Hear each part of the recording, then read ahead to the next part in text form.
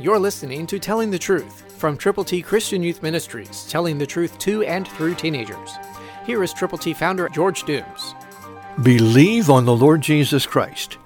Take the helmet of salvation.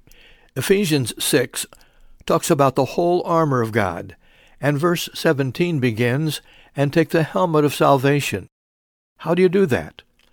First, you admit that you are a sinner. You turn to Jesus Christ, God's Son, from your sins.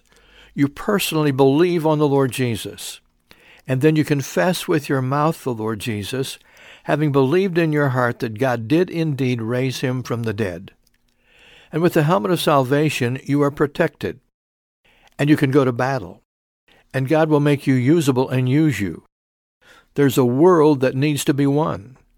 But they will be won person by person, individual by individual, when someone like you, someone like me, takes God's glorious gospel and lets them know that Christ did live perfectly, born of a virgin, never yielded to temptation, died for our sins, was buried and rose again on the third day, and now he's going to return. And so, when you know that, the essentials of salvation, we can share our faith wherever we go, with whomever we come in contact. It takes a willingness on your part, from your heart, to reach out to other hearts.